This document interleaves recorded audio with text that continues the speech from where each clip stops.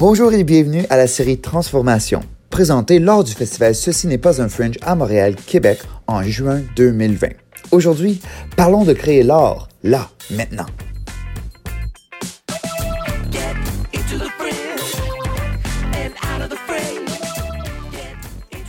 Bonsoir! Allô tout le monde! Welcome! How is everyone doing tonight? Je suis là avec mon verre. J'ai hâte de jaser avec tout le monde. Mon nom, c'est Amy Blackmore. Je suis la directrice générale et artistique du Théâtre Mainline et le Festival Cinéboise Fringe de Montréal. I'm the executive and artistic director of Mainline Theatre and the Cinéboise Montreal Fringe Festival. I'm so excited about tonight. Tonight's talk is taking place in French. We do hope that you stick around. You can comment in whatever language you like. And just to let you know, yesterday, we did have the same talk in English. You can go check that out on our Facebook page. I just found out that we have over 1,000 views on that to date. So it's pretty rad indeed. J'ai vraiment hâte. Quand on a fondé cette série, la série de transformation, c'était vraiment une idée qu'on avait dès le début du pandémie, ou peut-être du lockdown, on pourrait dire. Je pense qu'on a su assez vite que tout va changer, et tout a changé assez vite pour nous. Alors, on a invité plusieurs artistes pour venir parler avec nous. S'il vous plaît, mettez vos commentaires ici. Je vois déjà, j'ai un. Allô, Amy Blackmore! Salut! Ou on a un autre ici, de Sébastien. Oh, après 2 mauvais tirages, peut-être en 2021, Fringe ou Off, we'll see indeed. Oh, c'est toujours difficile quand on fait le tirage. J'ai toujours hâte au tirage, mais quand c'est fini, je suis toujours déçue aussi parce que on peut pas prendre tout le monde. Anyway, c'est pas moi qui va jaser aujourd'hui, c'est nos invités. Je pense qu'on est prêt pour les mettre sur la technologie. Let's bring them on. C'est qui va voir en premier? Ah, Liane Thériault, bonjour. Salut. Et Olivier Artaud. Allô. Diana Barquet. Salut. De Toronto, yeah. Marilyn Chéry. Yeah. Et finalement, Alexandra Bandéan. Salut. Bonsoir. Je suis tellement contente de vous accueillir. J'avais comme des choses de préparer, mais je pense qu'on est mieux de vous entendre, vous introduire peut-être un à la fois avant qu'on commence la conversation. Je ne sais pas s'il y a quelqu'un qui est prêt, qui veut y aller. Ben, je peux y aller. Yeah! Salut, moi c'est Diane Vallée-Coulé. Je suis une artiste, comédienne, metteur en scène principalement et nouvellement créatrice de contenu parce que c'est ça la vie. Donc voilà. Enchantée d'être ici parmi vous. OK, ben je peux y aller. Allô, moi c'est Marilyn Chéry, comédienne, dramaturge, puis un peu clown, un peu performer. C'est ça, à Montréal, d'origine haïtienne, donc anglais, français, créole. Mes accents sont un peu bizarres, mais voilà. Puis ce que je fais, c'est vraiment un travail super engagé sur la race, sur raising awareness, giving back the voice to the people. Puis je voyage vraiment beaucoup. J'étais au sommet de la francophonie il y a 2 ans, censée de retourner à Tunis cette année. COVID happened! C'est vraiment un travail multiculturel que je fais dans mes créations. Puis j'aime ça, joindre des ponts entre les langues, entre les communautés. Pourquoi pas? Pourquoi pas? Merci. Ben, je vais Liane. Vas-y, Liane. Liane Thériault. Je suis une artiste en danse contemporaine, interprète, chorégraphe, directrice des répétitions. Je fais aussi de la vidéo. Je pense que j'ai participé au Fringe 3 fois, wow. si je me trompe pas, comme interprète. J'ai jamais soumis de projet au Fringe. À voir. L'année prochaine. Mais je devais être dans un projet qui était cette année au Fringe et on va être probablement l'année prochaine. Merci. Voilà. Peut-être Alexandra? Oui, bonjour. Mon nom c'est Alexandra Bandéan. Je viens de la Roumanie. J'œuvre principalement comme comédienne, mais je fais aussi du chant, de la danse et des arts visuels. Je représente aujourd'hui le Uptown Crew avec qui on avait participé au Fringe l'an dernier. On est un collectif artistique, collectif artistique féminin issu de la diversité. Je vois Marilyn qui est en train de cheer. C'est ça, donc on avait présenté le Venin de Jocas, une pièce de théâtre qui avait de la danse aussi dedans, puis on avait d'ailleurs gagné le prix de la compagnie francophone la plus prometteuse, donc on est très, très heureuse. Donc voilà. Merci. Moi, c'est Olivier Artaud. Je suis auteur, metteur en scène et comédien. J'ai fondé Théâtre Catan en 2013 suite à un Fringe. Dans le fond, c'est là qu'a pris ma naissance, peut-être. Et le dernier Fringe que j'ai fait, c'était en 2015 et ça s'appelait De Guy dans Gravel. Et c'est finalement ce qui a peut-être lancé l'artiste que je suis aujourd'hui. Nice. C'est bien, merci. Peut-être on commence au début. On imagine que c'est mi-mars et que c'est le début de le lockdown. Je sais que moi, j'étais au Théâtre Mainline le 14 mars. C'était un samedi. On avait 2 spectacles le soir qui étaient complets. J'ai reçu un courriel du gouvernement qui me disait qu'on pouvait pas avoir un show le soir. C'était bizarre, un peu choquant. Je pense qu'on savait que ça venait, mais c'était quand même très surréel, si je peux dire. On a annulé tous les shows, puis bon, voilà, on a bu quelques bières le soir. Pour nous, vite, ouais. Mais pour vous, c'est quoi vos expériences peut-être au début? Oh mon Dieu, OK. Moi, j'étais au Massa en Côte d'Ivoire. Wow. C'est le marché des arts de la scène d'Abidjan parce que une pièce que j'ai dirigée a été sélectionnée pour représenter le Canada là-bas. Fait qu'on était super contents. Puis on était supposé partir le 16. On était rendu le 13 mars, puis on partait le 16. Puis le 13, c'était rendu la folie, là. C'est genre, tout le monde cherchait des billets d'avion pour partir plus tôt. La frontière américaine venait de fermer. On capotait, puis en plus, on devait passer par Paris pour revenir. En tout cas, but we made it! Mais c'est ça, fait que j'aime dire qu'on était sûrement au dernier festival des arts de la scène sur Terre. Là. Ouais. Merci. Puis, est-ce que vous travaillez sur des projets comme en général en mars qui étaient annulés? Je suis juste curieuse. Moi, j'avais personnellement des tournages qui s'en venaient. J'étais très excitée de commencer la saison d'été avec les tournages, les festivals et tout ça. Puis ça a comme, pouf, shutdown dans ma face comme à toutes vous, là. Donc, ouais, plusieurs tournages d'annulés. Mm-hmm. Moi, j'avais quelques résidences avec un projet qui venait juste d'annuler ou de reporter, en fait, les résidences à cause qui n'avaient pas reçu leur subvention. Fait que moi, mon été a été comme stoppé 1 semaine à peu près avant que l'été de tout le monde soit stoppé. Mm. Même résultat, mais pas la même cause. Mais moi, tu sais, j'enseignais au primaire le théâtre, puis c'était vraiment le fun. Puis ben, il y en a plus de théâtre au primaire. Donc ça, c'était plate. Ça a vraiment été plate. C'était vraiment la semaine en revenant de la semaine de relâche. Je revoyais mes jeunes, ils étaient super excités. Madame, on a des personnages, on a hâte, spectacle de fin d'année, nanana. Ils sont bien excités, tu sais. Je suis comme, tu sais, de l'engouement, c'est le fun. Ça n'a même pas duré 1 semaine. Genre, on s'est revus pendant 3-4 jours. Vous m'avez manqué. Défaite. En même temps, comme Alexandra, plein de tournages, de gigs, plein de choses annulées.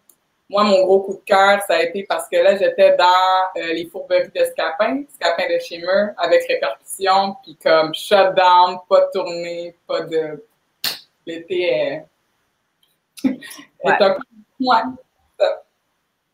C'est difficile à planifier le futur quand le présent est comme ended. Incertain. Mm-hmm. Ouais.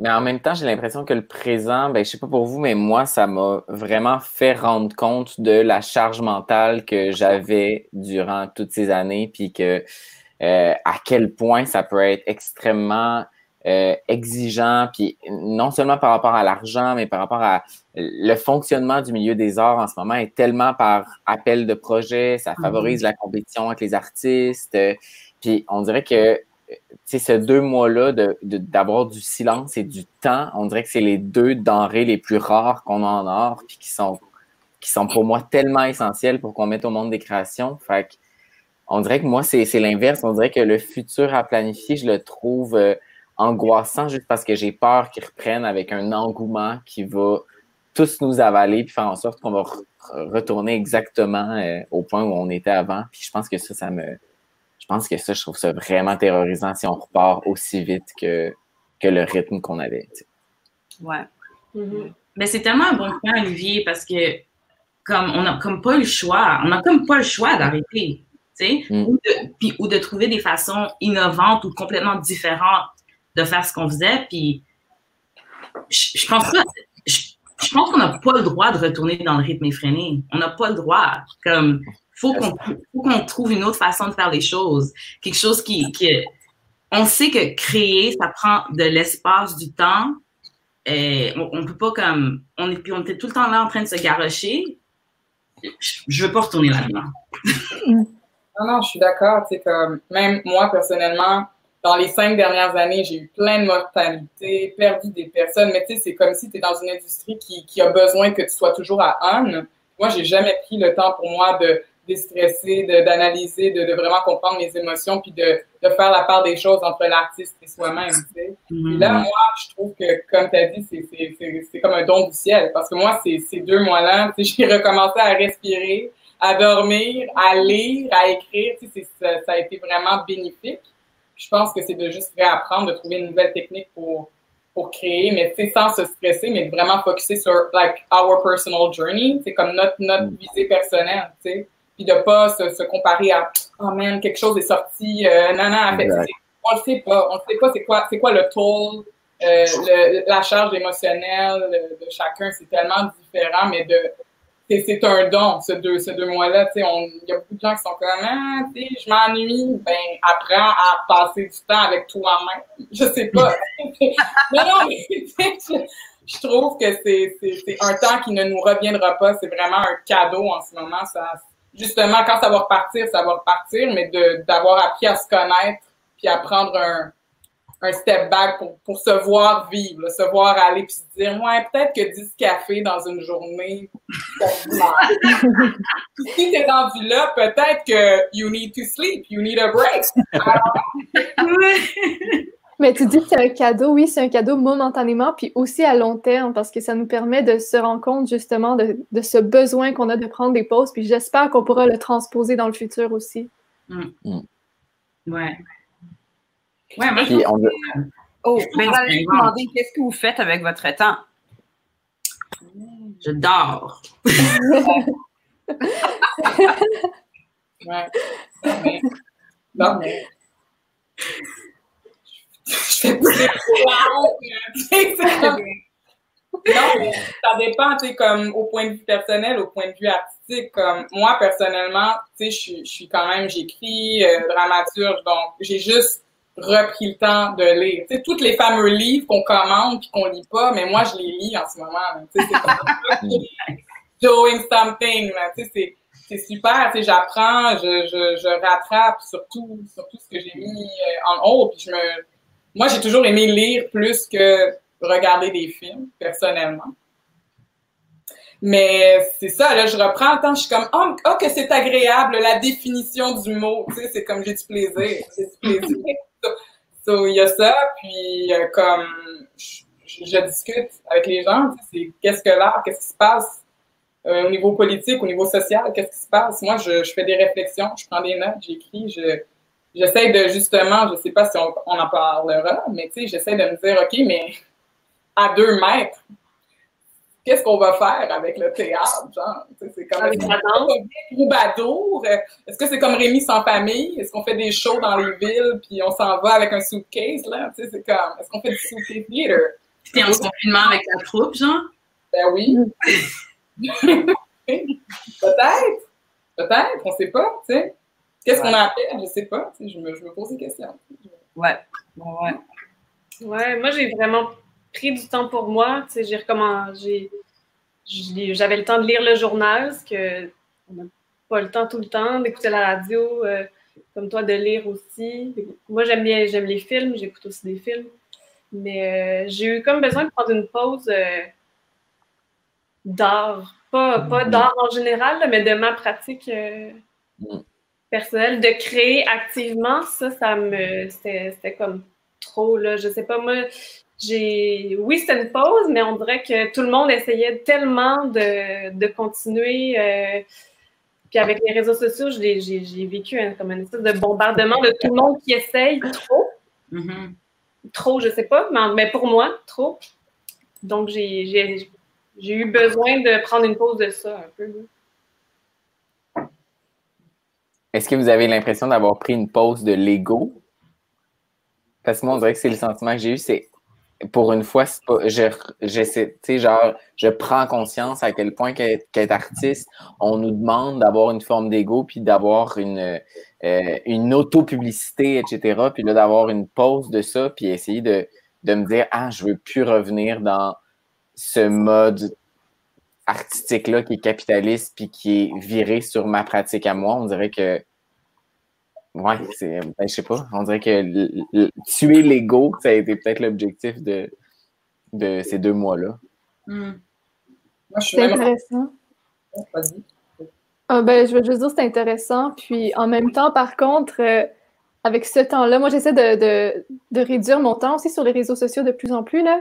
Parce que, justement, avec tout ce temps-là, les gens, ils mettent beaucoup de trucs, puis on dirait que c'est un peu le contraire aussi de l'ego. On dirait que ça ressort un peu plus pour certains. Mais j'essaie de réduire ce temps-là parce que c'est un bombardement inutile un peu aussi, là. Mais moi, personnellement, oui, sur le plan personnel, j'essaie de prendre plus de temps pour moi, manger mieux, tu sais, des choses qu'on fait pas d'habitude quand on est tout le temps à la hâte, tu sais, m'entraîner et tout ça. Mais sur le plan artistique, on dirait qu'au tout début, surtout, je sentais cette pression de « il faut absolument que je continue à faire quelque chose, il faut que je crée, il faut trouver des façons innovatrices de continuer. » Puis c'était stressant. Là, ça a un petit peu plus... comme ça. J'ai laissé tomber un peu cette partie-là. Mais disons, avec le Uptown Crew, on a commencé à faire des trucs plus virtuellement. Donc, on a comme transposé ça de théâtre à virtuel. On faisait un méga journal comique avec de l'improvisation. C'était le fun. Puis je pense que maintenant, c'est rendu ça. On crée plus pour le fun que pour la compétition ou pour being out there. Ça, c'est plus on s'amuse. Puis c'est bien de prendre le temps de le faire. Ouais, je suis vraiment d'accord. L'affaire de créer pour le plaisir, parce que de toute façon, sérieusement, on va se le dire, là, comme notre médium, le médium du théâtre, le médium des événements, où est-ce qu'on se rassemble à plus que 5 personnes dans une salle, là, comme on va être les derniers à revenir, là, ou du moins à revenir comme on connaît. Fait que le truc de créer pour le plaisir, ça devient comme immédiat, parce que c'est comme, où est-ce que ça va aller, ça? So it doesn't matter. Genre, si tu te filmes en train de faire quelque chose, ou tu fais un truc avec, tu crées quelque chose par toi-même, c'est retrouver le plaisir de créer, dans le fond. Puis le plaisir de créer sans avoir voici le projet que je vais déposer, genre. Voici le projet qui va être jugé ou critiqué ou whatever. Pourquoi critiquer? Genre, où est-ce que tu t'en vas avec ça? So, c'est comme une redécouverte. Forcée, mais redécouverte. Ça me fait penser un peu, je veux juste poser la question vite fait. Pardon, Marilyn. La parole est à toi, mais c'est quoi le rôle d'un artiste en ce moment? Et non seulement dans la pandémie, mais il y a beaucoup de changements, il y a beaucoup de discussions et je suis curieuse. OK. Ça va un peu avec l'ordre de pensée parce que j'allais dire l'ego, puis pour moi, ça a été l'humilité aussi, de vraiment une grosse dose d'humilité ici, par rapport à ce qu'on fait. Puis justement, par rapport à ça, moi, je me posais la question récemment de créer pour le plaisir, puis aussi de pas se, je vais dire, tu sais, entre guillemets, se plastifier, tu sais, de pas devenir quelque chose d'un peu de plastique, d'un peu de faux, comme l'image qu'on essaie de projeter de ce que les gens attendent de nous en tant qu'artistes, et de vraiment revenir à quelque chose d'intègre avec nous-mêmes, nos valeurs, nos mœurs, tu sais. Puis je pense que là, en ce moment, en tout cas, avec ce qui se passe, le rôle de l'artiste, c'est toujours un peu politique. C'est moi, les gens que... On peut pas dire vous êtes un sportif, vous n'avez pas d'opinion, vous êtes un artiste, vous n'avez pas d'opinion. Je pense qu'on est tous vraiment dans le même bateau, hein, avec tout ce qui se passe en ce moment, puis qu'on, à notre manière. Tu sais, moi, mes outils, c'est les mots, c'est l'écrit, c'est mon corps, c'est mon canevas. Qu'est-ce que je peux faire? Qu'est-ce que je peux faire pour aider? Qu'est-ce que je peux faire pour raise awareness? Qu'est-ce que je, tu sais, puis je me stresse pas avec ça, mais je me dis que bon, nous artistes, qu'est-ce qu'on peut, c'est quoi notre plan? C'est comme comment on va essayer d'aider au bien commun, tu sais. Qu'est-ce qu'on va faire? Mais je pense que c'est de s'oublier un peu. C'est de s'oublier un peu. J'ai l'impression que, en tout cas, dans les dernières années, surtout au théâtre, ce que j'ai vu, c'était surtout des choses qui étaient produites, mais je savais pas pour qui exactement c'était produit, tu sais. Non, mais tu sais, c'est pour qui, c'est pourquoi. Est-ce que la fin, tu sais, c'est correct, là, tu sais, on aime ça, le entertainment, on aime ça, tu sais, comme deep press, on aime ça avoir du plaisir. Mais en ce moment, j'ai l'impression qu'on a peut-être une mission plus grande que nous-mêmes, qu'avoir l'air cute sur un poster. Tu sais, je sais pas, tu sais, je me pose la question, puis je me demande, elle est où la mince, tu sais, I think it's a fine line, c'est une mince ligne entre vraiment essayer d'aider avec sa pratique ou penser qu'on a aidé avec notre pratique, genre. Je laisse ça ouvert. Je sais pas. Ben, je pense qu'on a jeté un sort aussi sur comment on doit la pratiquer, comment on doit être artiste. Puis je trouve que on met beaucoup, beaucoup d'emphase sur l'institution dans laquelle tu es en train de présenter. Tu sais, je trouve que des festivals comme le FAR ou Festival de rue de la Chine, c'est des espaces qui sont pas assez médiatisés parce que l'art dans la rue, c'est comme si il y avait peut-être quelque chose de plus saltimbanque ou de plus archaïque par rapport à ça, quand finalement c'est de là qu'on est né. Puis je trouve que le standing, puis ben ça revient encore avec l'autopromotion, mais je trouve qu'il y a trop un checklist d'espace dans lequel tu veux exister comme artiste. Puis je pense que si on essaie d'un peu arrêter d'avoir un regard hiérarchique par rapport aux institutions, par rapport aux metteurs en scène, aux projets, j'ai vraiment l'impression qu'on réussirait plus à faire l'art ensemble. Puis qu'est-ce qui crée qu'on a qu'est-ce qui fait en sorte qu'on a créé des espèces de hiérarchie là-dedans? Moi, c'est vraiment ça la question que je me pose. Puis je trouve que ça détermine beaucoup ce qu'on est en train de faire. Parce que des fois, peut-être que comme artiste, j'ai souhaité être dans un espace précis ou être vu par une certaine communauté plutôt que de parler en mon nom et trouver ensuite la bonne maison. Je trouve que, puis là, c'est pas pour prêcher pour le fringe, mais je trouve que c'est tellement...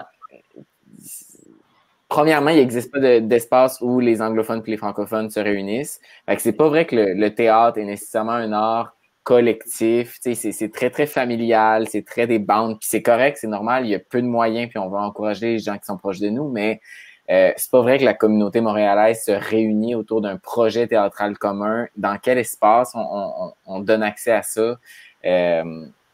Moi, je trouve que la manière dont on a créé le milieu puis le système, ça favorise peut-être pas l'émergence de voix qui sont nécessairement authentiques puis de buts qui sont réellement pour l'art. Naturellement, oui, on veut tous porter un message, c'est politique, mais j'en reviens à l'ego puis la question de, tu sais, c'est comme les appels à projets, encore une fois, ça favorise la compétition entre les artistes, on se partage la même pointe de tarte. Je sais pas comment on pourrait fonctionner pour qu'il y ait une plus grande multiplicité de voix puis que ça soit pas ce qui guide nos choix. Nice. C'est très beau. Faut qu'on y repense. Ouais, vraiment, mais c'était comme un espace parfait pour y repenser, je trouve. Puis là, j'ai peur que ça reparte trop vite puis qu'on n'ait pas eu le temps, finalement, d'y penser. on sera les derniers, mon ami, les derniers. On a encore le temps. Mais en même temps, c'est déjà reparti. Ils nous présentent déjà des dépôts de projets. Des OK, on vous donne de l'argent, il faut que vous appliquiez pour faire des nouveaux projets. Mais je suis un peu dépassée par tout ça. On est un peu comme dans un Hunger Game artistique.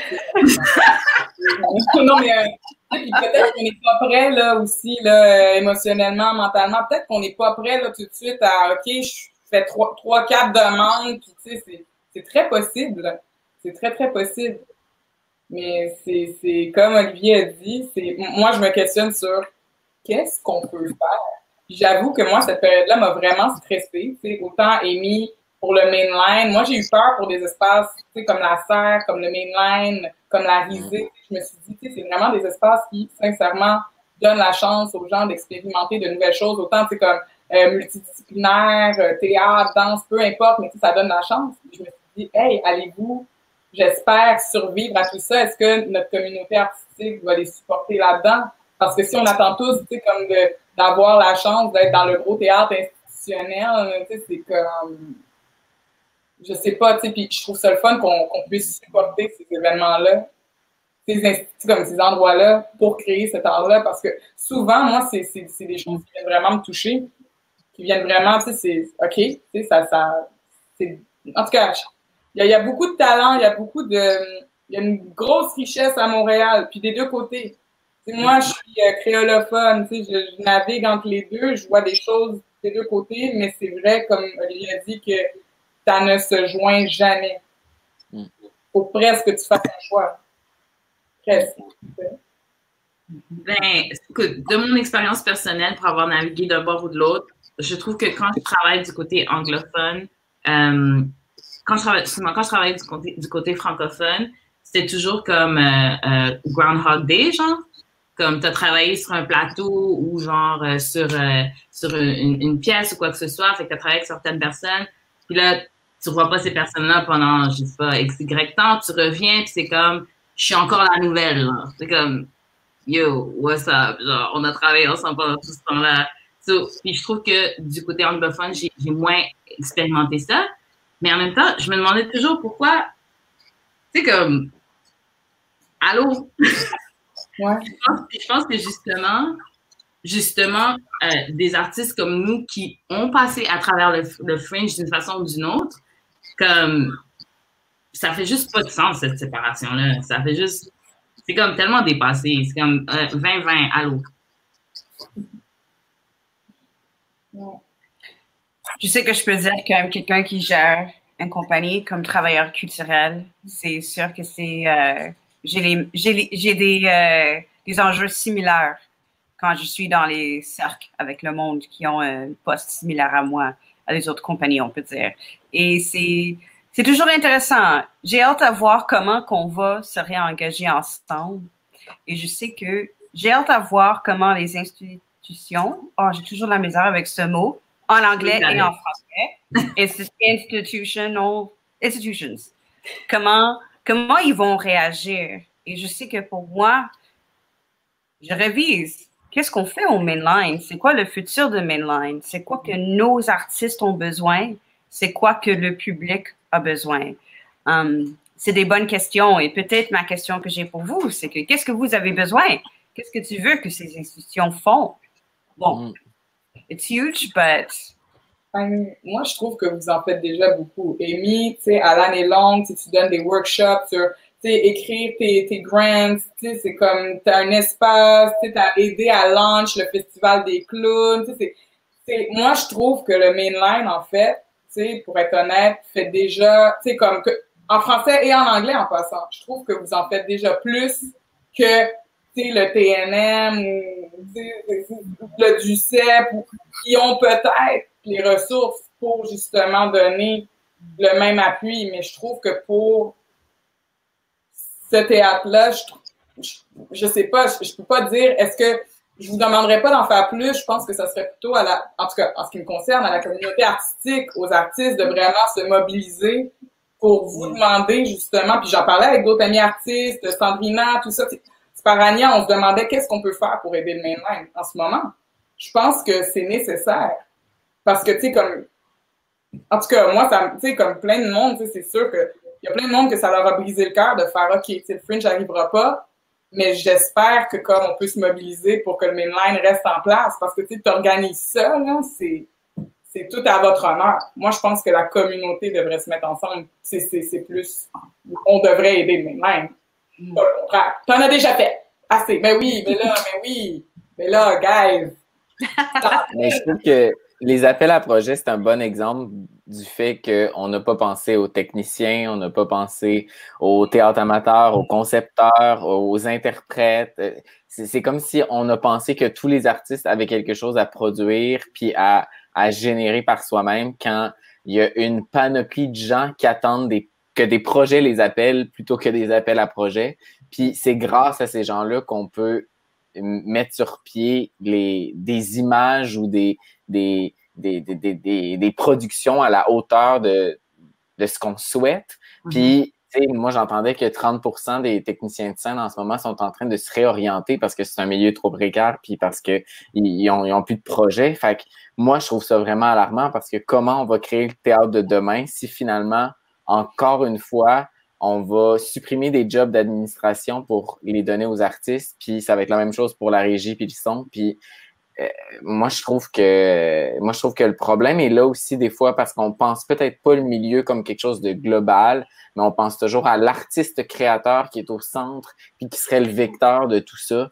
Quand je pense que plus souvent qu'autrement, j'aimerais mieux demander à un éclairagiste qui commence à faire ses éclairages puis qu'après, on y ajoute l'image, puis ensuite on aille à la mise en scène, puis on finisse par le texte. Juste voir comment on pourrait créer le théâtre en partant de l'inverse plutôt que de toujours partir d'un texte puis finir avec l'éclairage. Y a-t-il une manière à ce que ça soit encore une fois déhiérarchisé pour que chaque artiste ait une parole puis qu'elle s'imbrique pas nécessairement dans la parole du créateur principal qui aura déposé le projet. Un appel à projet devrait pouvoir bénéficier autant un concepteur qu'un auteur, qu'un comédien. Je pense qu'il faut juste revoir notre manière de pratiquer ce théâtre-là. Puis là. Bonne idée. Ouais, c'est horizontal, c'est pas vertical, c'est tout le monde crée ça ensemble. Ouais. Exact. Ouais. Et Alexandra, pour toi, tu travailles souvent comme collectif avec Uptown Crew. Est-ce que c'est vrai? C'est quoi un peu le processus? Qu'est-ce que tu veux dire? Ben, le processus de création en ce moment entre eux. Ah, en ce moment? Mon Dieu, j'ai la lumière d'en face depuis tantôt, j'essaie de me tasser. En ce moment, ben, ouais, c'est ça. Ben, comme j'avais dit, on avait commencé à faire un petit projet virtuel, mais encore une fois, c'est pour le plaisir. On n'espère pas gagner de l'argent avec ça. C'est pour continuer à juste s'amuser avec notre art. Donc, on travaille sur un téléjournal, comme je disais, comique. On a plus de l'improvisation. Donc, on se rencontre peut-être une fois par semaine virtuellement, encore une fois, pour décider du sujet et tout ça. Fait qu'on continue à travailler ensemble, mais pour le plaisir, tout simplement. Ouais. Je veux juste dire un gros allô, parce qu'on a du monde sur YouTube qui nous regarde, qu'on ne voit pas ici sur le Facebook. Fait que allô, on a un commentaire. Merci Marilyn. OK, merci YouTube. Yeah! Je tripe vraiment sur la technologie en ce moment. C'est très bizarre et très cool. Est-ce que vous adoptez la technologie dans vos pratiques artistiques en ce moment? On a entendu un peu oui. Et peut-être une question qui va avec ceci. Est-ce que c'est encore les arts de la scène? Si ce n'est pas sur une scène. Wow! Ben... Les arts vivants. C'est ça comme ça. Ouais. Ou sinon, je pense qu'il y a une chose que j'entends beaucoup de monde en parler d'eux en ce moment, la réalisation qu'un artiste est un artiste et une discipline, un genre, c'est une discipline. Mais l'artiste est toujours un artiste dans la discipline. Et est-ce que vous êtes encouragé avec l'idée du crossover, de faire un peu plus, plus c'est pas le bon mot, mais de faire quelque chose de différent différemment, si ça vous inspire? Oh non! J'ai manqué la question. Oui, moi aussi, j'ai pas compris. Quelque chose de différent. Oh non, mon Internet! Ben, si ce que j'ai compris, c'est comme si le numérique, le fait qu'on doive passer un petit peu plus au numérique, est-ce que ça nous inspire ou est-ce que ça nous inspire pas? OK. Ouais. Ben moi, comme je disais tout à l'heure, on a essayé, oui, d'utiliser ce médium-là. Donc, ça nous a inspiré en quelque sorte, mais c'est sûr que c'est difficile. C'est une adaptation pour tout le monde. C'est quelque chose qu'on faisait pas avant, que là, on est comme obligé de découvrir des choses, d'essayer, ou pas. On peut aussi juste prendre ce temps-là pour s'inspirer davantage et juste être libre pour un moment, là. Moi, je dirais dans la pratique, pour moi, en écriture, ça me va. J'aime tester des choses. J'aime voir jusqu'où je peux aller pour juste déconstruire une histoire, pour la raconter, pour la lire, tout ça. Mais pour les arts vivants, OK, mais tu sais, en toute honnêteté, moi, je suis créole, haïtienne, ma famille, on est super colorés, super soudés, super collés. Tu sais, j'aime les rythmes, j'aime les percussions, j'aime toucher, j'aime le contact. Puis, tu sais, j'ai essayé quand même de tester des choses, de filmer, mais je perds tellement de cette énergie, de ce gros partage-là avec les gens. Je suis aussi actrice physique. J'ai besoin de ce contact-là. Puis, tu sais, si vous avez des suggestions, allez-y, mais moi, je cherche encore une manière de justement utiliser la vidéo, l'écran, puis d'arriver quand même au même résultat, à cette même transcendance, puis je la trouve pas.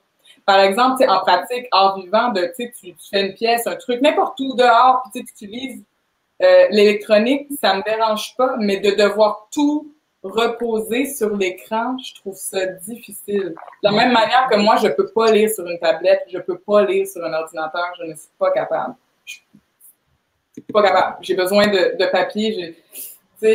Moi, je trouve ça difficile. Mais j'essaie de voir quelle serait une alternative quand même, à long terme. Est-ce que les théâtres vont devenir des ciné-parcs? Je sais pas, je me dis c'est quoi? Comme qu'est-ce qui va se passer? Puis robot, je sais pas, voilà, my two cents. Ouais. Ben, moi je fais aussi de la vidéo danse. J'ai le côté art vivant puis le côté vidéo. Puis pour moi, c'est deux choses qui sont différentes. Vidéo danse, c'est pas de l'art vivant. C'est plus, ça s'apparente plus au cinéma, à la vidéo qu'à l'art vivant. Donc il faut Moi, je pense les deux vraiment autrement parce que moi, ça m'intéresse pas de voir de la danse filmée, par exemple, ou du théâtre filmé. Ce que j'aime dans les arts vivants, c'est que tu vois des vraies personnes en face de toi. J'aime ça être en première rangée pour recevoir de la sueur, là. Fait que ça se traduit pas vraiment ou il faudrait faire une grosse étude sur comment traduire la sueur à l'écran. Je sais pas, tu sais. Mais moi, je pense que tout est à repenser. Je suis d'accord avec toi, Ariane, comme tout est à repenser. La façon dont on travaille, genre, qu'est-ce que Olivier disait que, justement, les appels d'offres, ça fonctionne plus, ça marche plus parce que, justement, on va perdre nos artisans. Ça aussi, puis est-ce que le numérique va remplacer les arts vivants? Hell no! Mais on est d'accord que non, mais je pense que cette période nous pousse à amener le numérique à un point où est-ce que ça va être presque tactile. Genre, il faut que, comme, pour moi, avant, le numérique, c'était comme un outil que peut-être je vais utiliser si j'ai de l'inspiration pour quelque chose. Mais là, je suis comme, OK. Maintenant, c'est comme mon outil principal. Qu'est-ce que je fais? Fait que je pense que ça nous force tous à aller peut-être dans une zone d'inconfort, mais dans l'inconfort, on le sait, on est des artistes. Donc, c'est là qu'on trouve aussi les pépites d'or, tu sais? Puis, je pense vraiment que du point de vue du fonctionnement, donc, est-ce qu'on a encore besoin des salles à 1500 personnes? Je sais pas. Est-ce que, tu sais, c'est ça comme, il faut qu'on repense le système au complet, puis, mais je ne pense pas, je suis d'accord que le numérique le numérique, c'est différent. C'est vraiment différent. Puis ça va pas remplacer les arts vivants. Mais on peut trouver un point où est-ce que peut-être on va pouvoir aimer regarder du théâtre filmé parce que la technologie est rendue tellement nice que, justement, tu as tes gouttes de sueur ou la sensation, tu sais, mais qu'on serait jamais arrivé à ça sans cette pandémie parce qu'on n'aurait jamais senti le besoin de pousser ça jusque-là. C'est vrai. Mais en même temps, on a le support, on a notre support de notre communauté pour trouver des façons de faire, mais est-ce qu'on a vraiment beaucoup le support du reste du public ou du reste de la population? Je sais pas, parce que on passe encore comme, j'allais dire service. Je sais pas si vous avez vu, il y a eu un espèce de article dernièrement, puis les artistes sont apparemment dans le top numéro 1 de des gens qui, c'était quoi déjà? Qui importait le moins, là? Oui, c'est ça, service non essentiel. Fait que, à quel point est-ce qu'on a le support ou l'aide en général? Je sais pas. C'est triste. Mais les gens s'en rendent pas compte. Ils se rendent pas compte parce qu'ils pensent, quand tu penses à genre un artiste, peut-être, ils pensent à genre, je sais pas à quoi ils pensent. Mais comme, non, mais si en effet, je sais pas non plus. Si tu leur demandes qu'est-ce qui te tient en vie, qu'est-ce qui te permet de pas te jeter en bas du balcon, genre, pendant cette pandémie, genre, la première chose, it's art! C'est ça. C'est le médicament pour l'âme. C'est ça. Je pense que c'est juste parce qu'ils se rendent pas, le public se rend pas compte de c'est quoi être artiste, tout ce que ça englobe. Et comment est-ce qu'on pourrait faire pour qu'ils s'en rendent compte? Est-ce qu'il y a des façons? Est-ce que vous avez des idées là-dessus?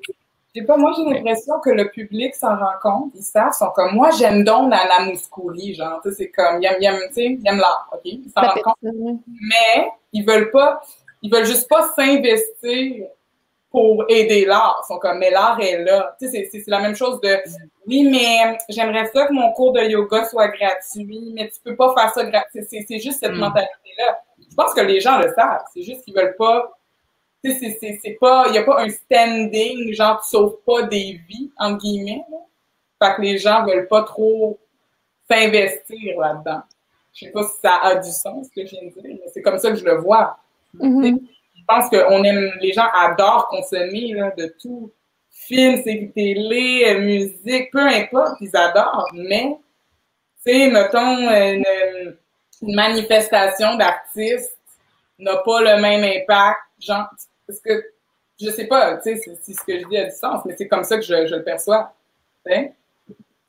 Mais moi, je pense que ça peut être dangereux d'accuser le public, puis on dirait que moi, j'aurais plus envie qu'on accuse le système d'éducation de ne pas assez éduquer dès qu'on est jeune, de nous éduquer à l'art, à la place de l'art, à l'importance que ça a. Moi, je pense que si c'était vraiment plus impliqué dans notre système d'éducation, j'ai l'impression que ça aurait vraiment des répercussions à long terme, puis que c'est pas le public en ce moment qui est ignorant, c'est à mon avis le système qui n'a pas assez favorisé dans le système d'éducation la place de l'art puis son importance, puis qu'on n'a pas créé une espèce de on crée pas une espèce d'habitude chez le consommateur parce qu'il en a pas ressenti le besoin, parce qu'on lui a pas dit à quel point ça pouvait vraiment lui apporter énormément, autant au niveau intellectuel qu'au niveau émotif. Dans le fond, c'est pris pour acquis, peut-être? Ben, j'ai l'impression. Moi, je trouve ça dangereux des fois de dire qu'un spectateur soit être ignorant ou on dirait que ça m'inquiète dans le sens où je trouve que ça peut peut-être créer un clivage entre les artistes, puis encore, comme se donner une image comme qu'on est incompris. Mais moi, j'ai l'impression que si ça fait partie de notre éducation, si très, très tôt, on t'amène à lire plus, à écouter plus de musique, à comprendre la musique, comprendre c'est quoi l'impact du théâtre, l'impact des mots, l'impact du mouvement, du geste, avoir développé une empathie kinesthésique. Tu sais, je trouve que l'empathie, ça peut s'apprendre à l'école, puis ça peut s'apprendre à travers l'art. Puis c'est à ce moment-là qu'il faut... c'est là qu'il faut les prendre puis leur donner le goût plutôt que de les critiquer plus tard, de ne pas avoir l'habitude de le faire. Olivier pour président. Non, c'est vrai, je suis vraiment d'accord avec ça. Mais c'est jeune. Il faut faire ça super jeune. Comme moi, tu sais, en enseignant le théâtre, tu sais, au primaire, tu sais, j'enseignais aux 3 cycles, tu sais, comme de maternelle, adaptation, les enfants de jeunes arrivants, tout. Tu sais, je les ai tous vus. Puis, c'est juste que je crois que dans les commissions scolaires, c'est selon moi, ok, de ce que j'ai vu, c'est que c'est comme prôner que l'art est facile, de un, puis que tout le monde va passer, peu importe ce qui se passe. Puis t'enseignes ça, tu sais, pas moi, mais tu sais, c'est un peu enseigné aux enfants depuis le début. Ouais, mais l'art, c'est juste, peu importe c'est quoi, l'art plastique, danse, musique. Ça, c'est juste, c'est optionnel. Là. Tu fais ça en à côté.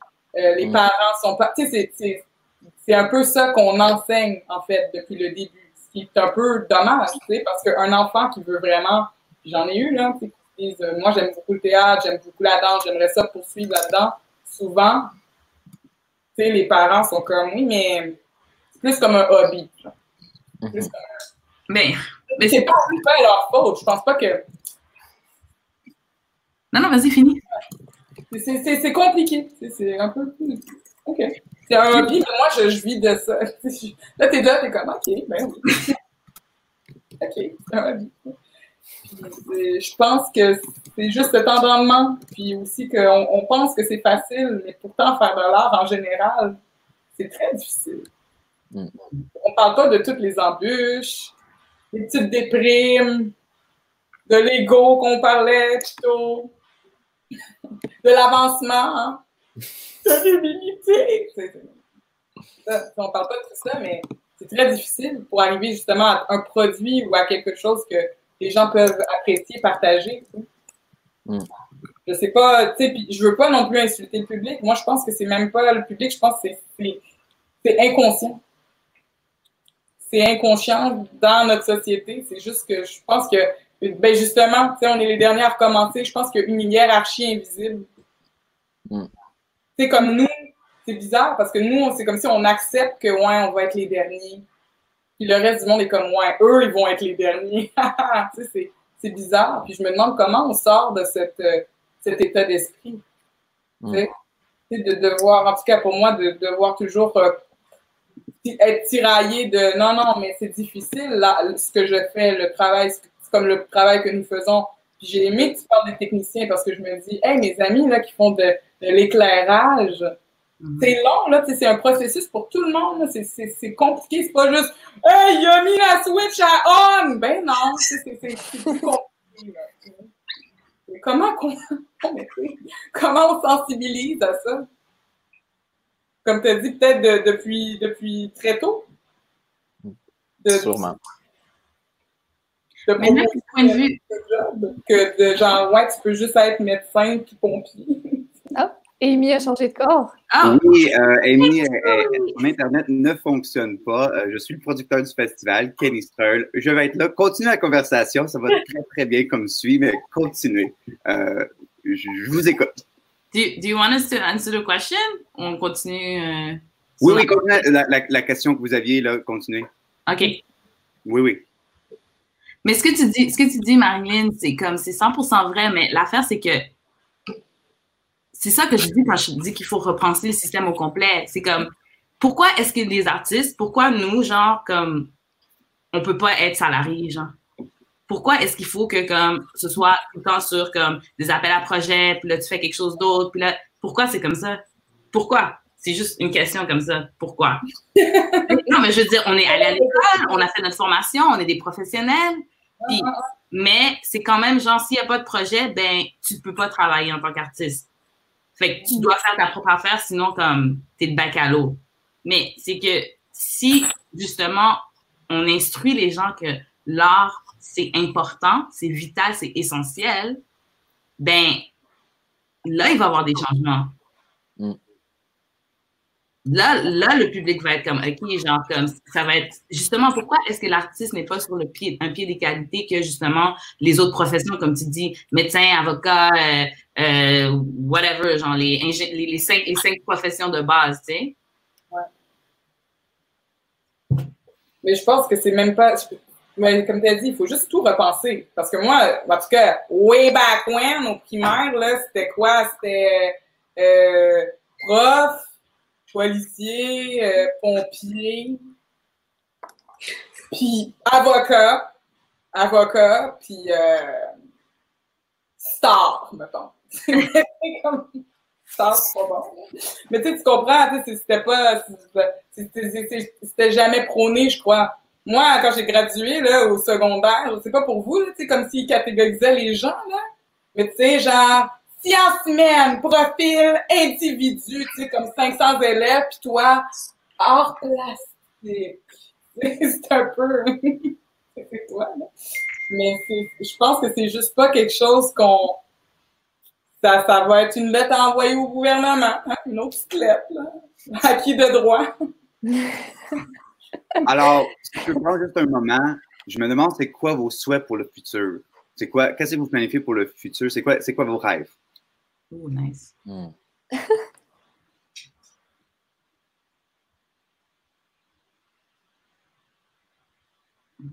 Pas de rêve? Personne n'a des rêves? Ben, il faut, là. C'est gros. Attends. Parce qu'il y en a trop. Une minute.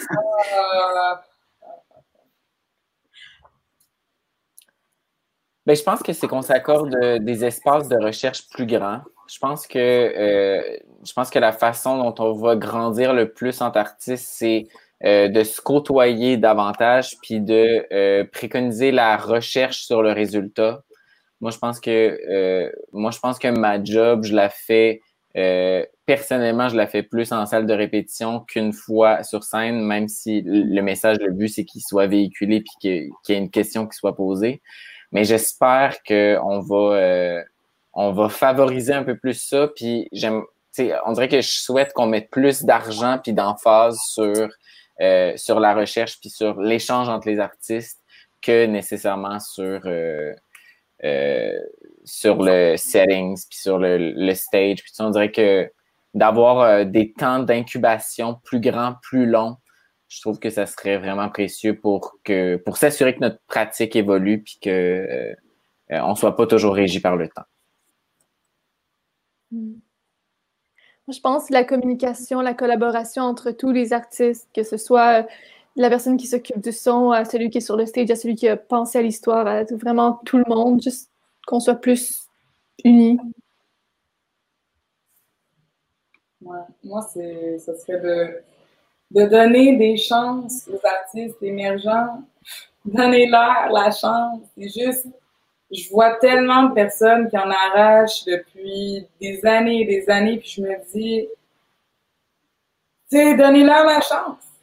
Tu sais, même si c'est pas sur une scène, dans un espace, tu sais, comme juste un moment, tu sais, juste un moment d'écoute, un moment de communion, donner la chance aux artistes émergents de montrer ce dont ils sont capables, puis de prendre la chance sur de nouvelles personnes, tout simplement. Puis aussi, là, une unité entre l'anglais et le français. Moi, là, oh my God! Non, mais c'est juste de toujours devoir se justifier. Moi, au milieu francophone, je justifie pourquoi j'ai étudié en anglais, pourquoi une milieu anglophone, même affaire. C'est juste une union, surtout au Québec. Tu sais, je pense qu'on est capable de faire ça, tu sais, puis de créer de nouvelles choses.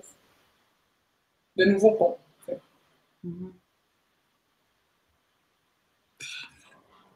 Moi, j'espère qu'on va sortir de là, puis que comme dans, je sais pas, on va dire 2 ans, là, on va repenser à cette conversation, puis on va être comme, wow, comme il y a vraiment eu un virage, il y a eu un gros changement, puis il y a plus de place justement pour l'exploration. Les artistes sont rémunérés. Qui est qu'on soit en train de faire un shift vers quelque chose de plus de plus équitable. Ouais, moi aussi, ça ressemble. Je suis vraiment proche de Diane, Olivier, que ça soit reconnu, de prendre le temps de faire de la recherche, de creuser, parce que quelqu'un disait dans une réunion Zoom l'autre jour, si on était salarié, on pourrait faire avancer la pratique, faire avancer la discipline, ouvrir les possibilités, mais avec la pression de toujours, avec le produit au bout, ça enlève beaucoup de possibilités, la pression de la production. Je l'enlèverai pas, mais prendre le temps de faire les choses. Ça, c'est drôle parce que je trouve que c'est un souhait qui dépend que de nous, tu sais, de donner moins d'impact sur la production puis d'essayer de prendre plus de temps. Tu sais, de ne pas attendre d'être programmé dans un théâtre pour... en tout cas, on dirait que je trouve que ça, c'est une parole qu'il faut se parler entre nous. Puis on dirait que quand on relègue pas notre avenir dans les mains d'un système, ben on dirait que soudainement, ça devient possible de créer des changements, tandis que tout ce qui est financier puis tout ça, je pense que les débats qui ont eu lieu dans les dernières semaines ont fait des petits. On peut vraiment en discuter longuement de tous ces millions qui ont été investis, mais quand ce discours-là est à l'interne puis qu'on veut tous collectivement prendre plus de temps ou avoir une décision précise, ben on dirait que ça soudainement, c'est plus utopique puis c'est réalisable. Puis, ouais, on dirait que je trouve ça beau. Absolument, oui. C'est très vrai. Ben, la prochaine question, ça me demande, c'est comme, on a parlé de les gens qui sont plus hauts doivent faire des choses, mais nous, en tant que communauté, c'est quoi nos prochaines étapes? Qu'est-ce qu'on doit faire? C'est quoi? Offrir du purel dans le théâtre.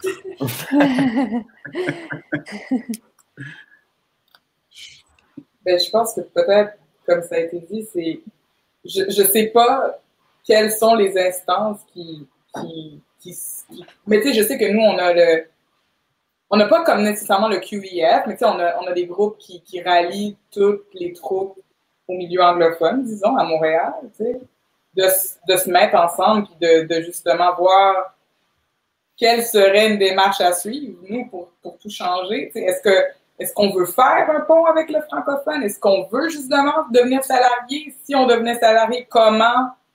How would we go about it? Like, what would be... Ça serait quoi les étapes à prendre? Puis est-ce que vraiment... Ben, tu sais, moi, j'aimerais ça avoir le temps. J'adore le temps. Je trouve que on est un peu dans une machine fast-food, tu sais. On a comme ce stress de devoir délivrer. Puis là, tu sais que tu as ta saison 20-21, 21-22. Là, tu es déjà en train de penser à 22-23. Est-ce qu'on veut rester dans un format comme ça?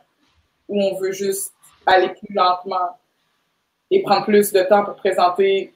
J'ai pas envie de dire un produit encore plus de qualité parce que c'est une hypothèse. C'est pas vrai.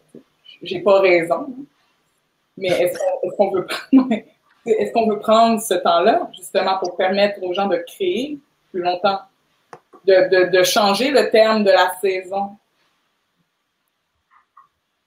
C'est des idées lancées dans le ciel. Oui, mais je pense que c'est nécessaire. On a besoin de ces idées-là, on a besoin de faire un brainstorm. Puis comme des idées qu'on pensait ridicules avant, genre, avant le monde travaillait 7 jours sur 7, là. Puis là, on est en train de penser, tu sais, comme là, on travaille 5 jours sur 7, là, on est en train de penser de travailler 4 jours sur 7.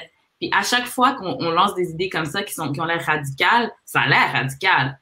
Mais quand on peut s'asseoir et débattre avec des personnes intelligentes comme vous, comme présentement, ben, on arrive à juxtaposer des idées qui font du sens. Puis là, on le voit justement que les saisons, ça change parce qu'il n'y a aucun théâtre qui a voulu sortir sa saison.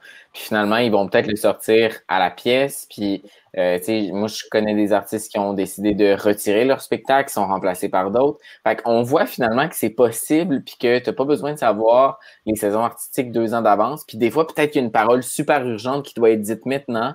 Peut-être qu'il y a un autre show qui doit prendre 3 ans avant d'éclore. Puis je trouve que de respecter la durée de chaque artiste, puis aussi accepter que des fois, il y a des paroles urgentes qui doivent avoir lieu présentement.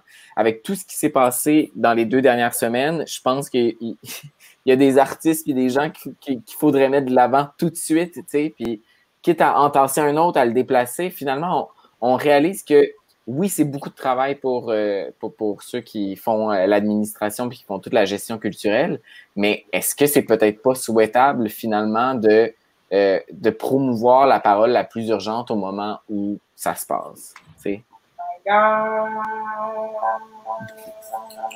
Quelle belle note terminée dessus. Merci, Olivier. Merci, Liane. Merci, Olivier. Merci, Alexandra. Merci, Marilyn. Et merci, Diane. On a dit au monde que ça devait durer seulement 60 minutes. Alors, nous avons atteint notre 60 minutes. Malheureusement, on pourrait parler pour des heures. Oui. Des heures, puis je pense qu'on pourrait trouver tout ensemble. Je pense que ce qu'on a appris, c'est que la communauté doit venir ensemble, anglais, français, pour régler les problèmes qu'on a face aujourd'hui. Parce que la pandémie nous a ouvert tout un trésor de temps, de réflexion pour retrouver ces problèmes-là. Merci encore. Demain, Amy sera de retour. Ça va être pas moi. Mais demain, Amy sera de retour avec Let's Talk About Green Theater. Alors, des initiatives vertes pour le théâtre en anglais. Ça va être une très belle conversation. Merci à tous ceux qui nous écoutent sur Facebook et sur YouTube. C'est très apprécié. On se voit demain. Merci beaucoup encore à nos invités. Merci beaucoup. Merci, Kenny. Merci. Avec plaisir. À bientôt. Into the fray and out of the fray.